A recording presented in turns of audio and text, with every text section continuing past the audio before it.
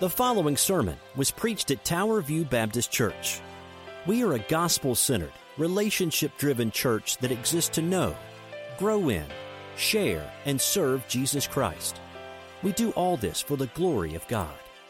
For more about us, please check out our website at www.towerviewkc.com.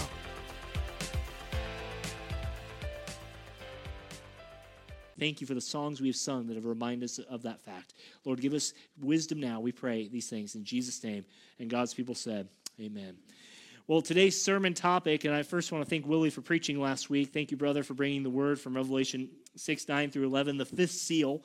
This morning, we are continuing our study we started on Mother's Day of this year called God Wins, a study of Revelation. And we are now in chapter 6, verse 12, if you want to find your way there. The very last book of the Bible. If you're new to the Bible, the big numbers are the chapter numbers, chapter 6, big number, small number 12. And if you're able to stand this morning, would you join me as we read God's word together? Today's title is God Wins the Judgment. God Wins the Judgment.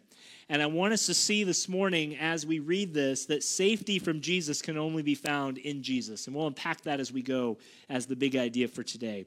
Just by way of reminder, I want you to say that we've kind of taken the angle, although we may be wrong in this, we may not be. We've kind of taken the angle that the first five seals, the first five, the four horsemen of the apocalypse through verse 9, and then what we saw there in verse 9 through 11 last week with Willie are something that will happen for all time.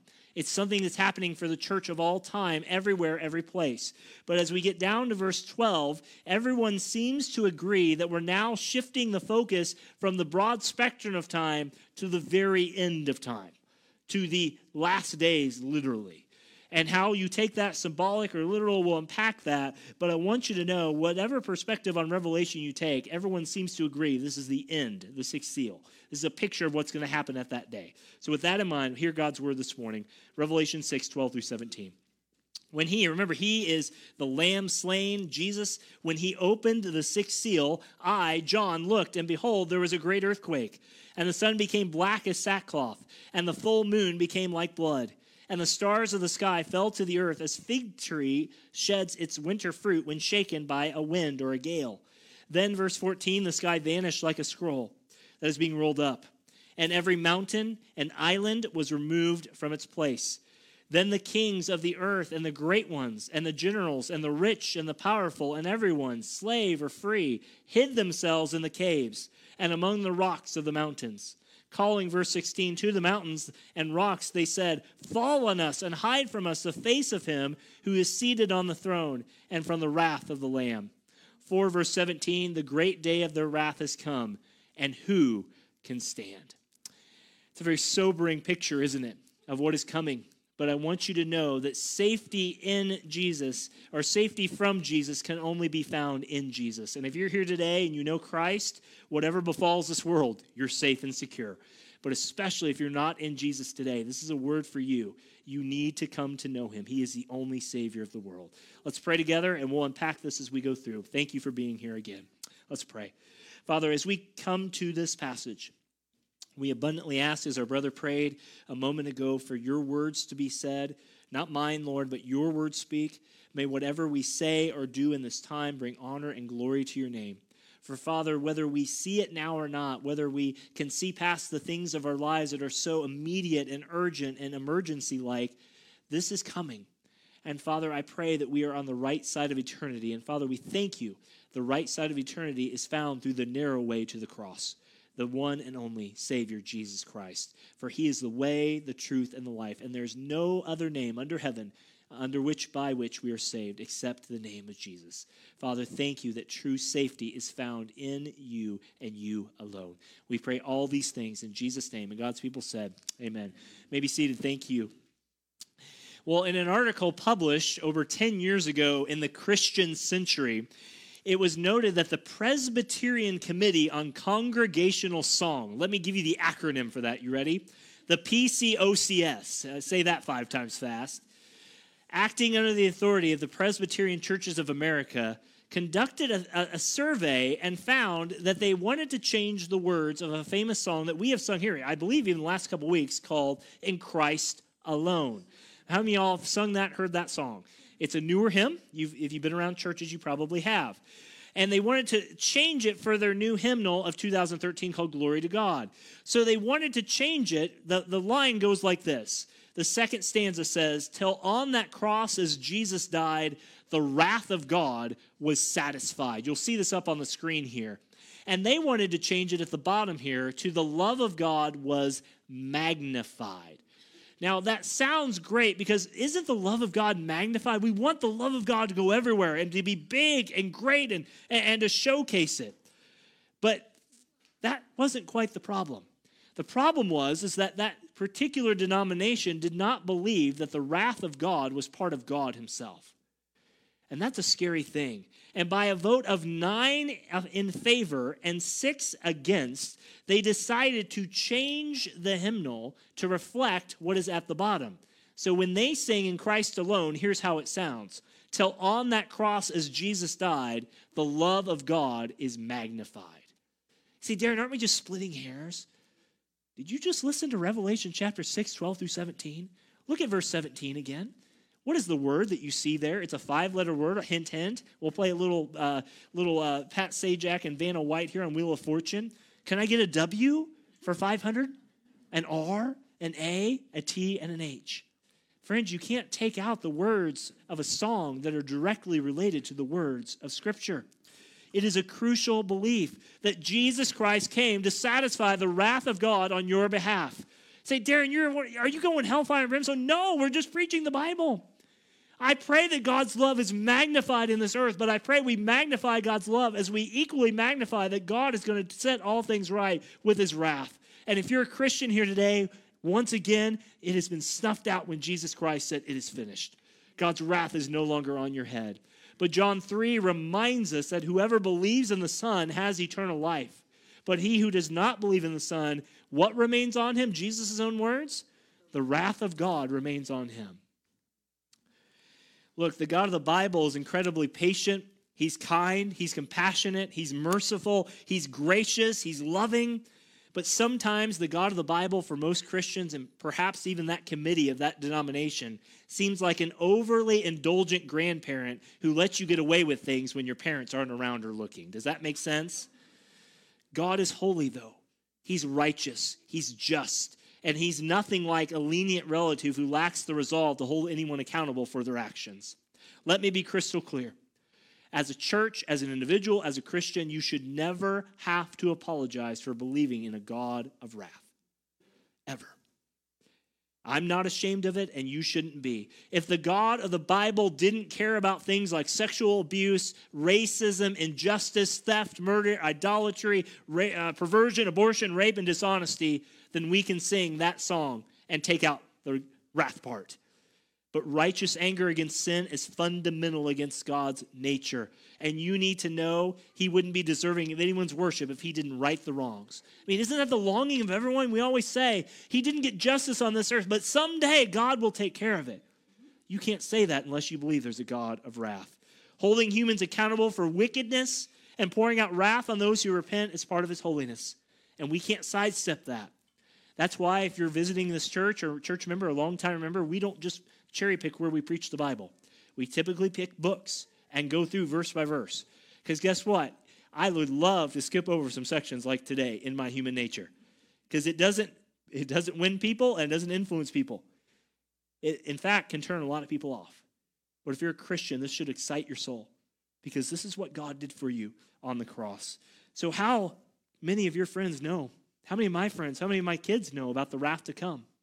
I mean, really, how many people know about what's coming on that fateful day and the way that Jesus saves us from it? And that is the big idea. I've said a few times now that safety from Jesus can only be found in Jesus. That is the big idea today.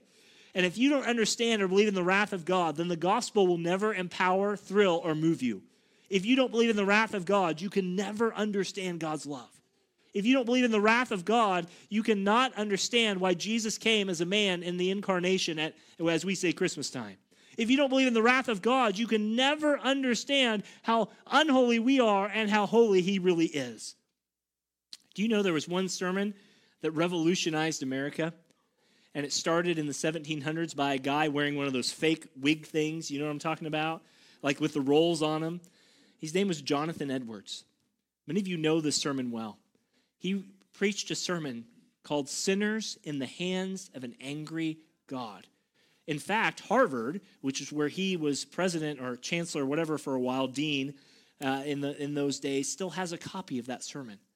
Yet they've gone this way many years ago with God.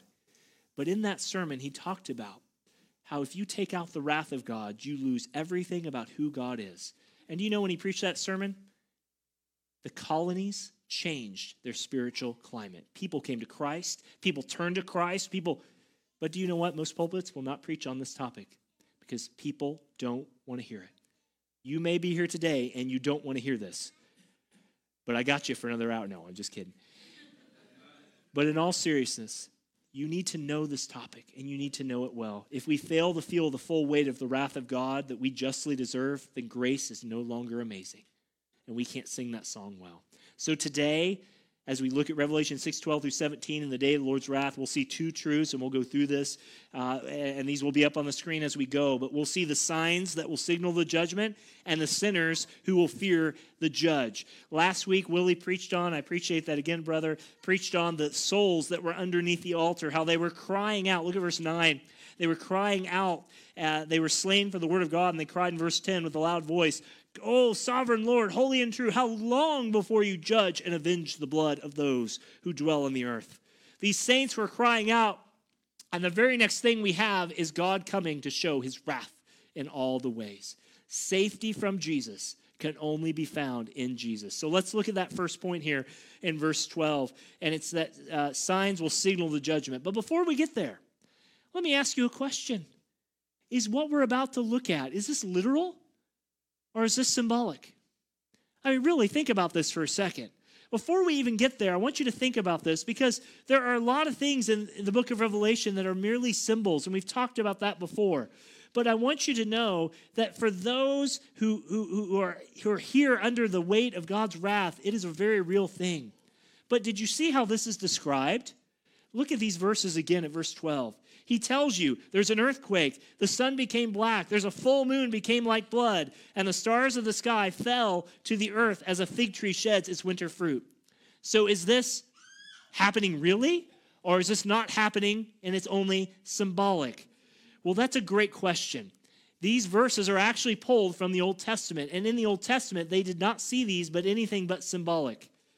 But what are we saying here? Are you saying, Darren, this isn't going to happen? No. What I'm saying here is exactly what someone in our midst would often say. He looks like this guy. Is this symbolic or is it literal? And the answer is yes. If you're visiting with us, that is Pastor Nelson, and he often sets up questions this way, so the only answer is yes. This is very much a symbolic passage in that these verses being quoted from the Old Testament, I will give you a list of them right here if you're ready. These verses quoted here, this is a conglomeration of verses from Judges 5, Psalm 18, Psalm 46, Isaiah 5, 54, 64, Jeremiah 4, Ezekiel 26, Ezekiel 38, Micah 1:4, and Nahum 1:5. Did you get all that? In every one of those passages that quotes a part of verses 12 through 14, the writers of those passages saw them as symbolic. But yet, it was also literal because there was judgment of God happening at the same time. Does that make sense? The cross is a symbol of everything that we have on this earth. But we know literally that Jesus died, didn't he? You can have both and eat your cake too. And you note, if you'll go to Revelation 16 for a second before we get to our first point, this is still intro if you're keeping track. If you go to Revelation chapter 16 and verse 20, I want you to see the same kind of language used in another place. And this is going to happen near the end of our study next year, hopefully before Easter, Lord willing. We'll wrap all this up. But 16:20 says this, and it states, and you'll see the same thing here into the seventh bowl judgment, and every island fled away, and no mountains were found, and great hailstones, even 100 pounds each, fell from heaven on people, and they cursed God for the plague of the hail because the plague was so severe. So is this literal? Something's going to happen, guys. Is it symbolic? The answer is, jokingly aside, yes. It's okay to say that. For many of you coming here, coming from a Tim LaHaye, a very broad evangelical, you've been taught that everything is so wooden literal. Look, the Bible is God's word, but we read it in the context. And this is apocalyptic literature. The point that's being made that we'll say in a second is this is such a terrible event that to describe it, we have to give you images that just make no sense. And to do that shows the significance of what's about to happen. So let's start with that first point, that signs will signal the judgment. Signs will signal the judgment. And the very first thing you need to see here is that this will be commenced by Christ. At the end of all things, it will be commenced by Christ. Notice in verse 12 that as Jesus comes on the scene, he is still in control. He is the one in the first 4 seals of verses 1 through 8 who said, come. He's the one who's being prayed to in verses 9 through 11. He is sovereign, and he is starting this. The Lamb opens the seal, and everything goes forth as such. Guys, I hope that is your God. I hope that you believe that your God is big enough to control all of world history and then some. If he's not, if he's a smaller God, then we need to get our brains a little bit bigger. And he says, when he opened the 6th seal, verse 12 of chapter 6, I looked and behold, there was a great earthquake. This is started by Christ, but you also need to know it's cosmic in capacity. It's cosmic in capacity or scope. The Lamb opens the 6th seal and there's an upheaval. There is, first off, a violent or a great earthquake. And earthquakes often come with divine visitation. Do you remember when Jesus was resurrected, what happened right before there was an earthquake? Do you remember when he died, what happened that caused the splitting of the veil in the temple? There was an earthquake, and so on and so forth. Zechariah 14:14 says that on that day, his feet will stand on Mount of Olives and will face Jerusalem. And the Mount of Olives will be split in half from east to west, forming a huge valley, so that half the mountain will move to the north and half the mountain will move to the south. So, Darren, how do we know where the symbolic, literal line is? Friends, what we know is that it's going to be really bad. If you're around during this time, it's going to be terrible. And so he says there are 2 other things there as you go down to verses 12 and 13. You notice that the light of the sun, the sun became as black as a sackcloth. Pastor Nelson shared this illustration yesterday. I'm going to steal it in a good way, hopefully. If you've ever been in a deep cave before, like if you've gone to Mammoth Cave in Kentucky or wherever, and they get to a point in the tour where it's the highlight of the tour, and what do? Turn off the lights. I'm not going to ask you to do that right now, Nelson, because that would be weird, but don't do that. They turn it off. And how do you feel? You feel out of sorts, don't you? You feel almost out of control because you cannot see. Your eyes cannot adjust. There's no glimmer of light. Even outside, when it's dark and gray, you at least have something coming from the heavens. But whatever is going to happen on that day, it's going to be so terrible, the light of the sun will be gone. And then you notice the moon there also in verse 12. The moon will become like blood.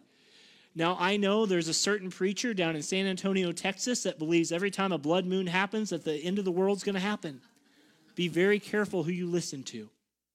Friends, there are signs, and Jesus said you will know the signs, but don't go crazy chasing headlines. Chase after Jesus. This is not a puzzle to be solved. It's a Savior to be praised. And he's going to somehow black it out. He's going to make it red. Is that literal or symbolic? It doesn't matter. What's going to happen is that everything's going to change. Normality is no more. And he goes on there as we go through this in verse 13, the stars of the heavens will fall. Does this literally mean the stars are going to fall from the sky? Perhaps. And they fell to the earth as the fig tree in its winter fruit when shaken by a gale. I've noticed on our kids' trampoline in the back, we don't have many trees. We face a tree line, but some of the leaves have started to fall already. And that's going to be a job for them to clear that off so they can jump on the trampoline. But the word star here simply refers to a large body. The cosmic in scope things are going to fall. And then you see also there, the stars fall. Is this a meteor shower? Is something happening here? Is this some kind of great meteor shower that NASA didn't pick up or one of the Hollywood movies didn't cover? Maybe. What we know is that everything is going to change. So verse 14, the sky separated like a scroll being called up, and every mountain and island was moved from its place. Precisely what this describes, we can only guess. But what we do know is that there is going to be a total cosmic meltdown. The wrath of the Lamb is here. For most of us, we're focused on, what is that going to look like? How's that going to go down? Is Mount Everest going to split in two? I don't know. And can I use another theological phrase? I don't care. The focus is not about the subsequent events. It's about the people who are attached to these events. Please don't lose the focus on that. I don't know if you're like me sometimes. Sometimes I can get so lost in the details, I forget what I'm actually doing. Forest for the trees, major and the minors, that sort of stuff. All these are here are to shock your attention, to arrest your attention, and to get you to know it's going to happen. It is real, and he is coming. Are you on his side or are you not? Signals, signs will signal the judgment. But I want you to see secondly here. I want you to see secondly that sinners should fear the judge. Sinners should fear the judge. And you see that in verses 15 through 17. Not only will signs come that will signal the judgment, but now sinners should fear the judge. And lest I remind you that in Acts chapter 10, verse 34, Peter said God doesn't show favoritism. And in James chapter 2, it's even more direct. James 2:9 says, if you show favoritism, you commit sin and are convicted by the law as transgressors. What we are about to see is that the wrath of God doesn't play favorites. You can't bribe out of this. You can't jump out of this. Every person is involved in this. Will you count them up with me? Look at verse 15. The kings of the earth, the great ones, the generals, the rich, the powerful, and everyone, slave and free. How many you got there? 7? Ooh, that's a fancy number in Revelation, isn't it? 7. Did you notice how many signs there were in verses 12 through 14? I'm not going to count them for you, but I bet you can guess the number. 7. 7's an important number. And they need to fear the judge, first off, because of his presence. Verse 15 and 16, because of his presence. When the day of judgment arrives, no one will be excluded. No one will be excused. No one will be able to say, but give me more time. Or, you don't know, God, the riches I have. Well, they tried that in Matthew 19. Remember, the rich young ruler came to Jesus, and he said to him, I've sold everything. I've given everything away.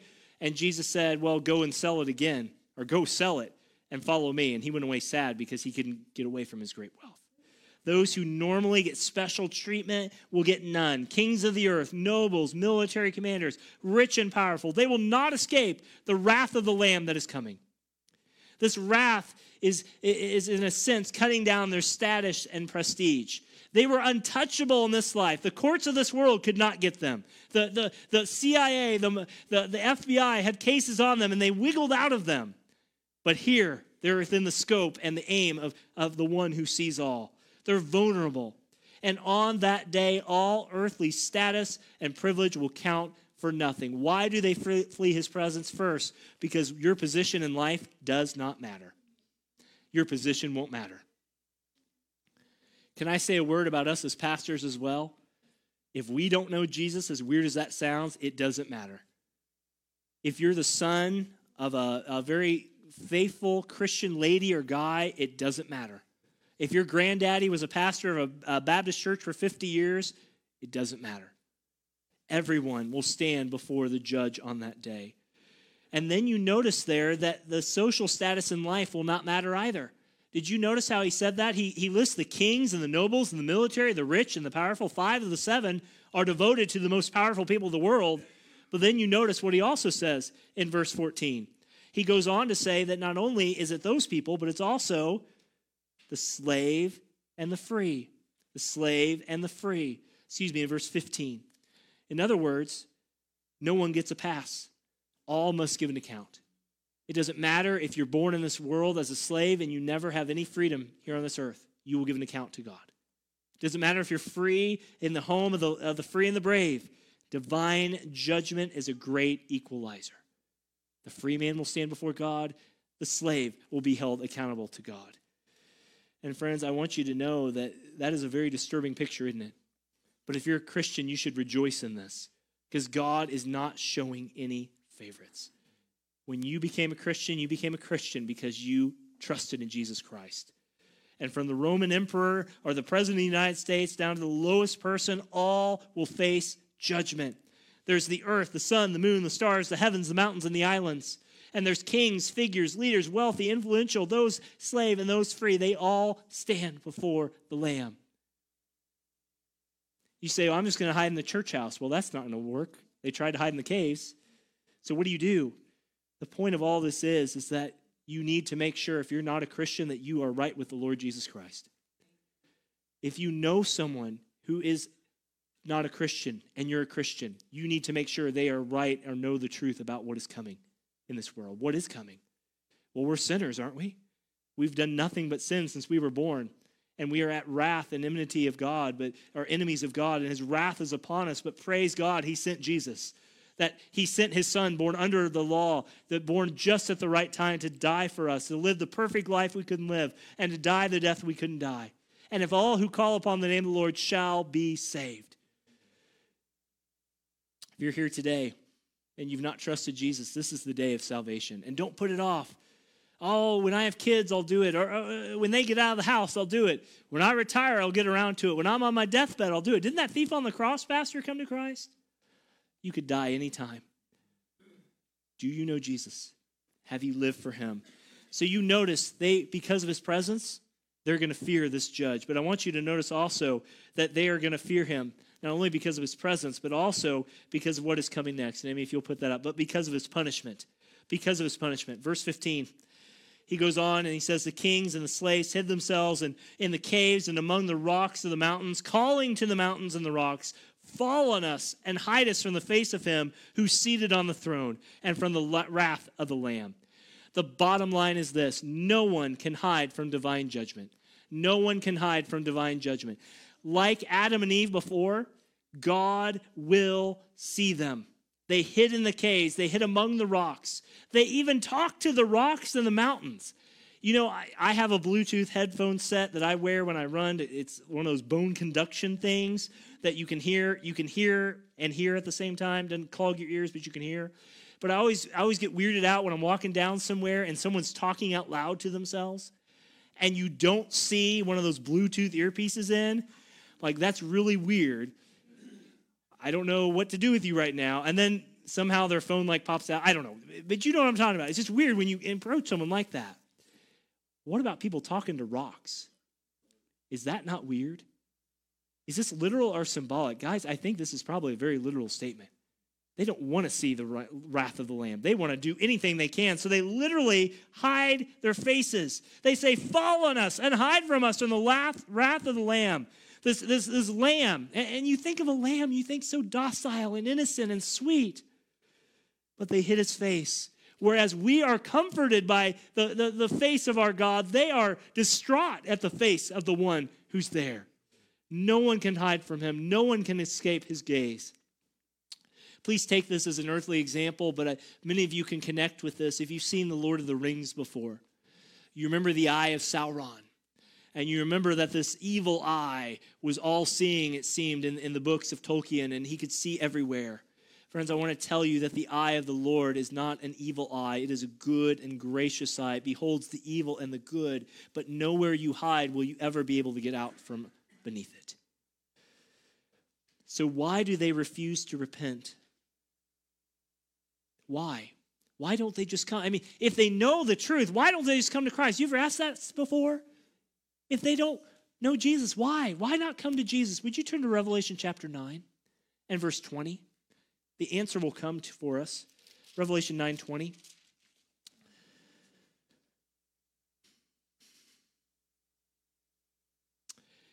Revelation 9:20. The rest of mankind who were not killed by these plagues did not repent of the works of their hands, nor give up the worshiping demons, the idols of gold and silver, and worshiping silver and bronze and stone and wood, which they cannot see or hear or walk. Nor do they repent of their murders or their sorceries or their sexual immorality or any of those things. Why don't they want to come to the Lamb? Because they have to give up their sin. And they don't want to do that. Friends, most people don't want to come to Jesus because they know following Jesus will require of them things that they don't want to give up because they love those things too much. You ever met somebody who had something in their hands, maybe a little kid, and you know they need to give it back, and what do? It's mine. And they make that grip tighter than any grip, and you can't pry their hands off. They will go to their deathbed before they give that toy up. So these people will go to their deathbeds before they will bow the knee and say, Lord Jesus, you are Lord above all. And so they will.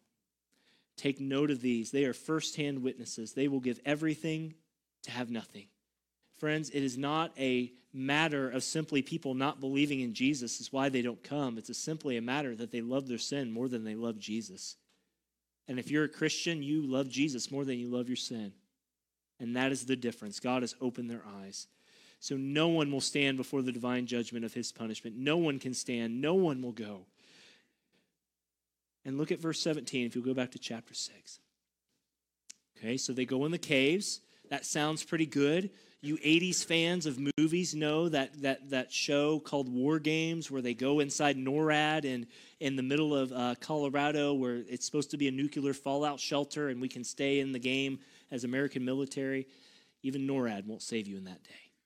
Verse 17, for the great day of the wrath has come, and who can stand? May I remind you that Philippians 2:9 says that at the name of Jesus, every knee shall stand, every knee shall bow. On that day, the only one standing is the victor, the Lord Jesus Christ. I'll give you an illustration before we go to application. Suppose a middle school student punches another student in class. What happens? Might get a detention, something like that. Or suppose next time the boy punches the teacher. What happens? Probably gets suspended. Suppose on the way home he punches a policeman in the nose. What will probably happen? Probably go to jail, generally speaking. Suppose someday that very same boy is in the president's office and he punches the president as he passes by. What happens?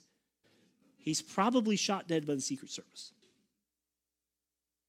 In every case, the crime is exactly the same. There was a punch, and there was a consequence against the one who it was committed. And what happens when we do that to God over and over and over? It is just like everlasting destruction. It doesn't matter how you sin or what you sin or in what way you sin. In every case, the crime is the same, but the severity of the crime is measured against the one whom it's committed against. And so every sin we commit builds up for us the wrath of God, and therefore no one can stand. Say, Darren, that's really dark. Perhaps. But I want to give you 3 things to leave with before we partake of the Lord's Supper today. 3 lessons I want you to thank God for. Number 1 is this. How should you respond? You should praise God for 3 things. Number 1, you need to praise God for his wrath.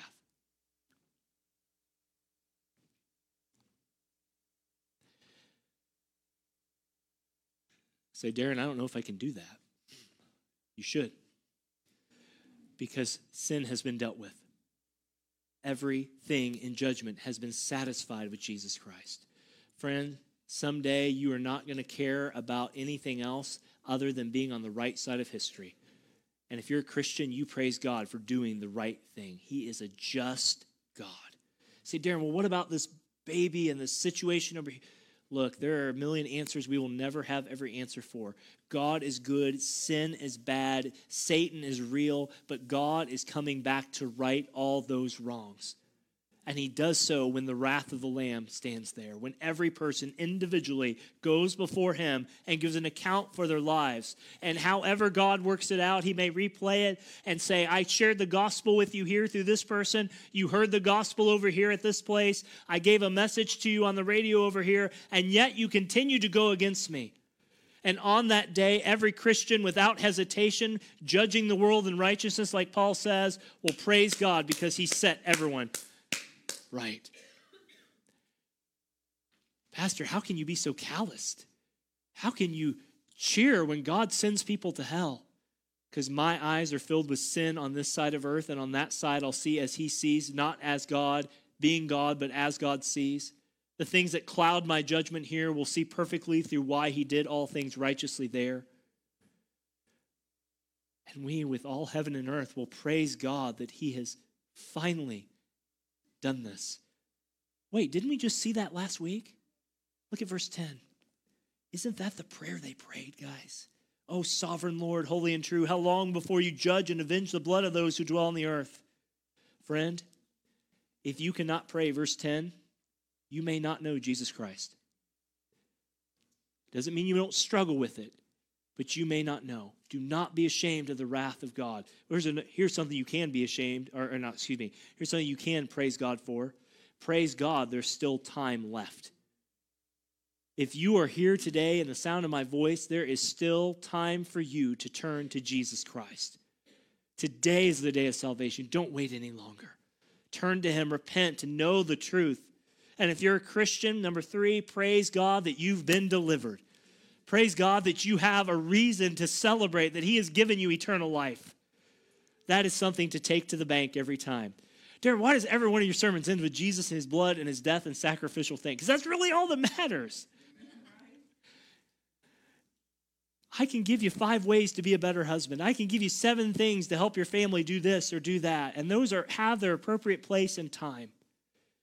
But I want you to know that this is what it's really all about. God put eternity in our hearts, because who can stand on that great day? If you know Jesus, you praise God that he has saved your soul. And we're going to celebrate that here in just a moment. I'm going to ask our deacons in training, and I put deacons in training because they haven't passed all the fun tests we're going to throw at them. Mr. Richard, Mr. Andy, would you guys go ahead and come up here? If you look at your bulletin, you'll notice that we usually do a last song, then the Lord's Supper. Today we're going to do the Lord's Supper, then a last song. And all the Baptists said, whoa. We're mixing it up today. But I want you to know, as we get ready to partake of the Lord's Supper here in a minute, and I'll give the ground rules and all the fun things, that, guys, we come today, if you're a Christian, celebrating, symbolic as it may be, the literal death and taking of the wrath of God that Jesus has done for us. This is a sober reminder, but it's also a great celebration and praise. If you're here today and you don't know Jesus, this Lord's Supper we're going to partake of in just a moment is not for you. It is for those who've come to Jesus. Parents, grandparents, use this as an opportunity to whisper in the ear of your kid or grandkid what this is all about. But this is for those who've trusted Christ, who believe in Christ, and who've been baptized in Christ. If you're here today and that's of you, here in a moment, after we pray, we'll give those final instructions. This is for you. But all because Jesus took that wrath of God. He's your propitiation, to use the big word. He snuffed it all out. And he did it for the glory of God and for your good. Will you pray with me this morning? Father, we thank you that there are signals that will, signs that will signal the judgment. We thank you, Lord, that there are things that will show us that sinners should also fear the judge. Father, we thank you that to be safe in you requires that we know Jesus. We've trusted in him and him alone to save us from all our sins, not baptism or church going or being a good person or trying hard enough or sincerely enough or giving money to the church or knowing someone who's a Christian or simply sitting in a pew or a chair. To know Christ is to turn our hearts once and for all, to repent, to 180 our lives by your grace, to have a change of mind and heart and will that only your Spirit can provide, and trust on our knees, as it were, that Jesus is the Savior and Lord. Father, we love you. We praise you. We ask as we partake the Lord's Supper here that you would be lifted high. We pray all these things in Jesus' name. Amen.